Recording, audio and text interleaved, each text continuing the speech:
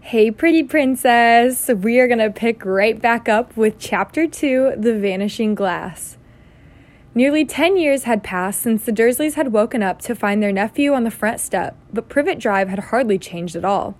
The sun rose in the same tidy front gardens and lit up the brass number 4 on the Dursleys' front door. It crept into their living room, which was almost exactly the same as it had been on the night when Mr. Dursley had seen that fateful news report about the owls. Only the photographs on the mantelpiece really showed how much time had passed. 10 years ago, there had been lots of pictures of what looked like a large pink beach ball wearing different colored bonnets. But Dudley Dursley was no longer a baby, and now the photograph showed a large blonde boy riding his first bicycle, on a carousel at the fair, playing a computer game with his father, being hugged and kissed by his mother. The room held no sign at all that another boy lived in the house, too.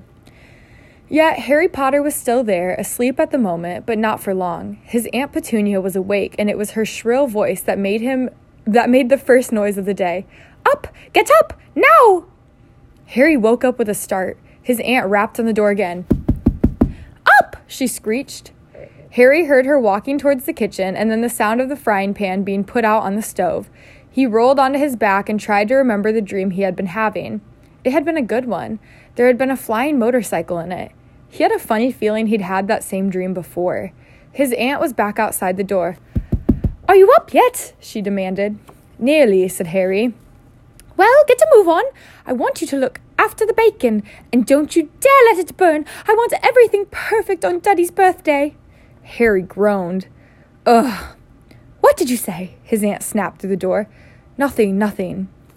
Dudley's birthday. How could he have forgotten? Harry got slowly out of bed and started looking for his socks. He found a pair under his bed and, after pulling a spider off one of them, put them on. Harry was used to spiders because the cupboard under the stairs was full of them, and that was where he slept. When he was dressed, he went down the hall into the kitchen. The table was almost hidden beneath all Dudley's birthday presents. It looked as though Dudley had gotten the new computer he wanted, not to mention the second television and the racing bike. Exactly why Dudley wanted a racing bike was a mystery to Harry, as Dudley was very fat and hated exercise, unless, of course, it involved punching somebody. Dudley's favorite punching bag was Harry, but he couldn't often catch him. Harry didn't look it, but he was very fast. Perhaps it had something to do with living in a dark cupboard, but Harry had always been small and skinny for his age. He looked even smaller and skinnier than he really was because he had to wear all the old clothes of Dudley's, and Dudley was about 4 times bigger than he was. Harry had a thin face, knobbly knees, black hair, and bright green eyes. He wore round glasses held together with a lot of Scotch tape because all of the times Dudley had punched him on the nose.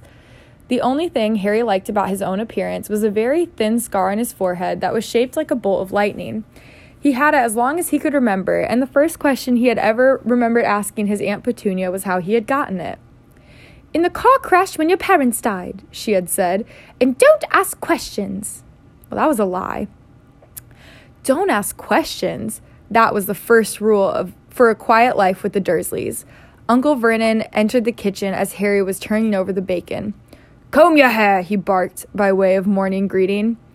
About once a week, Uncle Vernon looked over the top of his newspaper and shouted that Harry needed a haircut. Harry must have had more haircuts than the rest of his boys in his class put together, but it made no difference. His hair simply grew that way, all over the place. Harry was frying eggs by the time Dudley arrived in the kitchen with his mother. Dudley looked a lot like Uncle Vernon. He had a large pink face, not much neck, small, watery blue eyes, and a thick blonde hair that lay smoothly on his thick, fat head. Aunt Petunia often said that Dudley looked like a baby angel. Harry often said that Dudley looked like a pig in a wig. Harry put the plates of egg and bacon on the table, which was difficult as there wasn't much room. Dudley, meanwhile, was counting his presents. His face fell.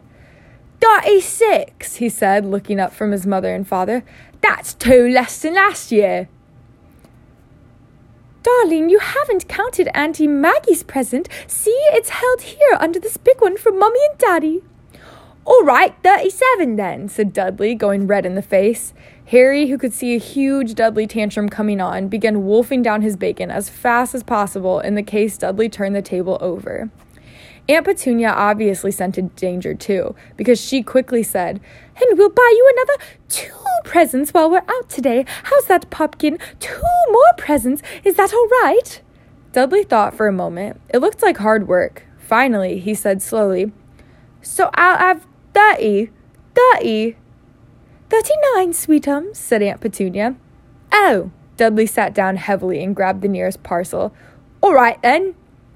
Uncle Vernon chuckled. "Little Tyke wants his money worth, just like his father. Attaboy, Dudley." He ruffled Dudley's hair.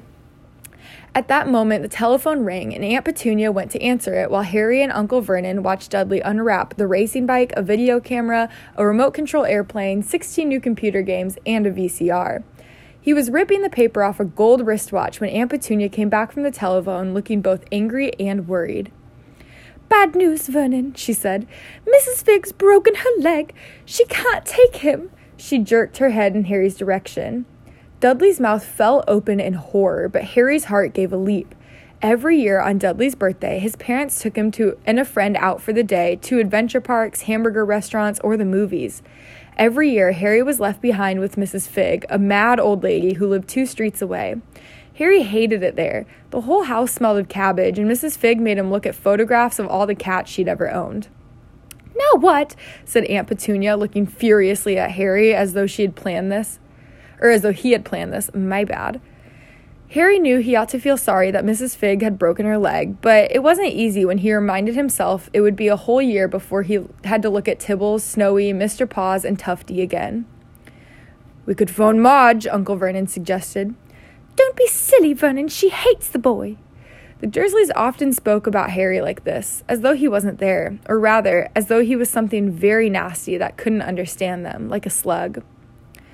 "What about what's-her-name, your friend, Yvonne?" "On vacation in Majorca," snapped Aunt Petunia. "You could just leave me here," Harry put in hopefully. He'd be able to watch what he wanted on television for a change, and maybe even have a go on Dudley's computer. Aunt Petunia looked as though she'd just swallowed a lemon. "And come back to find the house in ruins," she snarled. "I won't blow up the house," said Harry, but they weren't listening. "I suppose we could take him to the zoo," said Aunt Petunia slowly, "and leave him in the car." "The car's new. He's not sitting in it alone." Dudley began to cry loudly. In fact, he wasn't really crying. It had been years since he'd really cried. But he knew that if he screwed up his face and wailed, his mother would give him anything he wanted. "Dinky Duddy-dums, don't cry. Mommy won't let him spoil your special day," she cried, flinging her arms around him. I don't want him to come," Dudley yelled between huge pretend sobs. "He's always spoils everything." He shot Harry a nasty grin through the gap in his mother's arm. Just then the doorbell rang. "Oh, good Lord, they're here," said Aunt Petunia frantically, and a moment later, Dudley's best friend, Pierce Polkiss, walked in with his mother. Pierce was a scrawny boy with a face like a rat. He was usually the only one who held people's arms behind their backs while Dudley hit them. Dudley stopped pretending to cry at once. Half an hour later, Harry, who couldn't believe his luck, was sitting in the back of the Dursleys' car with Pierce and Dudley, on the way to the zoo for the first time in his life. His aunt and uncle hadn't been able to think of anything else to do with him, but before they left, Uncle Vernon had taken Harry aside. "I'm warning you," he said, putting his large purple face right up close to Harry's. "I'm warning you now, boy. Any funny business, anything at all, and you'll be in that cupboard from now until Christmas." "I'm not going to do anything," said Harry, "honestly." But Uncle Vernon didn't believe him. No one ever did. The problem was strange things often happened around Harry, and it was just no good telling the Dursleys he didn't make them happen. Once Aunt Petunia tired of Harry coming back from the barber's looking as though he hadn't been at all, had taken a pair of kitchen scissors and cut his hair so short that he was almost bald except for his bangs, which she left to hide his, quote, horrible scar. Dudley had laughed himself silly at Harry, who spent a sleepless night imagining school the next day, where he was already laughed at for his baggy clothes and taped glasses. Next morning, however, he had gotten up to find his hair exactly as it had been before Aunt Petunia had sheared it off. He had been given a week in his cupboard for this, even though he had tried to explain that he couldn't explain how it had grown back so quickly. Another time, Aunt Petunia had been trying to force him into a revolting old sweater of Dudley's, brown with orange puffballs. Blech! The harder she tried to pull it over his head, the smaller it seemed to become, until finally it might have fitted a hand puppet, but certainly wouldn't fit Harry. Aunt Petunia had decided it must have shrunk in the wash, and so, to his great relief, Harry wasn't punished. On the other hand, he'd gotten into terrible trouble for being found on the roof of the school's kitchens. Dudley's gang had been chasing him as usual when, as much to Harry's surprise as anyone else's, there he was sitting on the chimney. The Dursleys had received a very angry letter from Harry's headmistress telling them Harry had been climbing school buildings, but all he tried to do, as he shouted at Uncle Vernon through the locked door of his cupboard, was jump behind a big trash can outside the kitchen doors. Harry supposed that the wind must have caught him in mid-jump. But today, nothing was going to go wrong. It was even worth being with Dudley and Pierce to be spending the day somewhere that wasn't school, his cupboard, or Mrs. Figg's cabbage-smelling living room. While he drove, Uncle Vernon complained to Aunt Petunia. He liked to complain about things. People at work, Harry, the council, Harry, the bank, and Harry were just a few of his favorite subjects. This morning, it was motorcycles. "Roaring around like maniacs, the young hoodlums," he said as a motorcycle overtook them. "I had a dream about a motorcycle," said Harry, remembering suddenly. "It was flying." Uncle Vernon nearly crashed into the car in front. He turned right around in his seat and yelled at Harry, his face like a gigantic beet with a mustache. "Motorcycles don't fly!" Dudley and Pierce sniggered. "I know they don't," said Harry. "It was only a dream." But he wished he hadn't said anything. If there was one thing the Dursleys hated even more than his asking questions, it was his talking about anything acting in a way it shouldn't, no matter if it was in a dream or even a cartoon. They seemed to think he might be getting dangerous ideas. It was a very Saturday at the zoo, and the zoo was crowded with families. I cannot read today. The Dursleys bought Dudley and Pierce large chocolate ice creams at the entrance, and then, because the smiling lady in the van had asked Harry what he had wanted before they could hurry him away, they bought him a cheap lemon ice pop. It wasn't bad either, Harry thought, licking as they watched the gorilla scratching its head, who looked remarkably like Dudley, except that it wasn't blonde. Harry had the best morning he'd had in a long time. He was careful to walk a little away from the Dursleys so that Dudley and Pierce, who were starting to get bored with the animals by lunchtime, wouldn't fall back on their favorite hobby of hitting him. They ate in the zoo restaurant, and when Dudley had a tantrum because his Knickerbocker Glory didn't have enough ice cream on top, Uncle Vernon bought him another one, and Harry was allowed to finish the first. Harry felt afterward that he should have known it was all too good to last. After lunch, they went to the reptile house. It was cool and dark in there, with lit windows all along the walls. Behind the glass, all sorts of lizards and snakes were crawling and slithering over bits of wood and stone. Dudley and Pierce wanted to see huge, poisonous cobras and thick, man-crushing pythons. Dudley quickly found the largest snake in the place. It could have wrapped its body twice around Uncle Vernon's car and crushed it into a trash can. But at the moment, it didn't look in the mood. In fact, it was fast asleep. Dudley stood with his nose pressed against the glass, staring at the glistening brown coils. "Make it move," he whined at his father. Uncle Vernon tapped the glass, but the snake didn't budge. "Do it again," Dudley ordered. Uncle Vernon rapped the glass smartly with his knuckles, but the snake just snoozed on. "This is boring," Dudley moaned. He shuffled away. Harry moved in front of the tank and looked intently at the snake. He wouldn't have been surprised if it had died of boredom itself. No company except stupid people drumming their fingers on the glass, trying to disturb it all day long. It was worse than having a cupboard as a bedroom, where the only visitor was Aunt Petunia hammering on the door to wake you up. At least he got to visit the rest of the house. The snake suddenly opened its beady eyes, slowly, very slowly. It raised its head until its eyes were level with Harry's. It winked.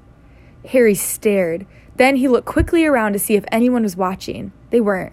He looked back at the snake and winked too. The snake jerked its head towards Uncle Vernon and Dudley, then raised its eyes to the ceiling. It gave Harry a look that said quite plainly, "I get that all the time." "I know," Harry murmured through the glass, though he wasn't sure the snake could hear him. "It must be really annoying." The snake nodded vigorously. "Where do you come from anyway?" Harry asked. The snake jabbed its tail at a little sign next to the glass. Harry peered at it. "Boa constrictor, Brazil." "Was it nice there?" The boa constrictor jabbed its tail at the sign once again, and Harry read on. This specimen was bred in the zoo. Oh, I see. So you've never been to Brazil? The snake shook its head. A deafening shout from behind Harry made both of them jump. Dudley, Mr. Dursley, come and look what's... Oh, just kidding. This is Dudley's friend. Dudley, Mr. Dursley, come and look at the snake. You won't believe what it's doing. Dudley came waddling towards them as fast as he could. Out of the way, you, he said, punching Harry in the ribs. Caught by surprise, Harry fell hard on the concrete floor. What came next happened so fast no one saw how it happened. 1 second, Pierce and Dudley were leaning right up close to the glass. The next, they had leapt backwards with howls of horror. Harry sat up and gasped, wow, I need to go to reading school. The glass front of the boa constrictor's tank had vanished. The great snake was uncoiling itself rapidly, slithering out onto the floor. People throughout the reptile house screamed and started running for the exits. As the snake slid swiftly past him, Harry could have sworn he heard a hissing voice say, which is translated to, Brazil, here I come. Thanks, amigo. The keeper of the reptile house was in shock. But the glass, he kept saying. Where did the glass go? The zoo director himself made Aunt Petunia a cup of strong, sweet tea while he apologized over and over again. Pierce and Dudley could only gibber. As far as Harry had seen, the snake hadn't done anything except snap playfully at their heels as it passed. But by the time they were all back in Uncle Vernon's car, Dudley was telling them how it had nearly bitten off his leg, while Pierce was swearing it had tried to squeeze him to death. But worst of all, for Harry at least, was Pierce calming down enough to say, Harry was talking to it, weren't you, Harry? Uncle Vernon waited until Pierce was safely out of the house before starting on Harry. He was so angry he could hardly speak. He managed to say, Go, cupboard, stay, no meals, before he collapsed into a chair and Aunt Petunia had to run and get him a large brandy. Harry lay in his dark cupboard much later, wishing he had a watch. He didn't know what time it was and couldn't be sure that the Dursleys were asleep yet. Until they were, he couldn't risk sneaking out the kitchen to get some food. He'd lived with the Dursleys almost 10 years, 10 miserable years, as long as he could remember, ever since he'd been a baby and his parents died in that car crash. He couldn't remember being in the car when his parents had died. Sometimes, when he strained his memory during long hours in his cupboard, he came up with a strange vision, a blinding flash of green light and a burning pain on his forehead. This, he supposed, was the crash, though he couldn't imagine where all the green light had come from. He couldn't remember his parents at all. His aunt and uncle never spoke about them, and of course he was forbidden to ask questions. There were no photographs of them in the house. When he had been younger, Harry had dreamed and dreamed of some unknown relation coming to take him away, but it had never happened. The Dursleys were his only family, yet sometimes he thought, or maybe hoped, that strangers in the street seemed to know him. Very strange strangers they were, too. A tiny man in a violet top hat had bowed at him once while out shopping with Aunt Petunia and Dudley. After asking Harry furiously if he knew the man, Aunt Petunia had rushed him out of the shop without buying anything. A wild-looking old woman dressed in all green had waved merrily at him once on a bus. A bald man in a very long purple coat had actually shaken his hand in the streets the other day and then walked away without a word. The weirdest thing about all these people was that the way they seemed to vanish the second Harry tried to get a closer look. At school, Harry had no one.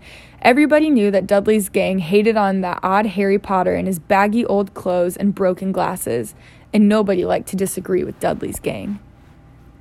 All right, that is the end of Chapter 2. The plot thickens, baby.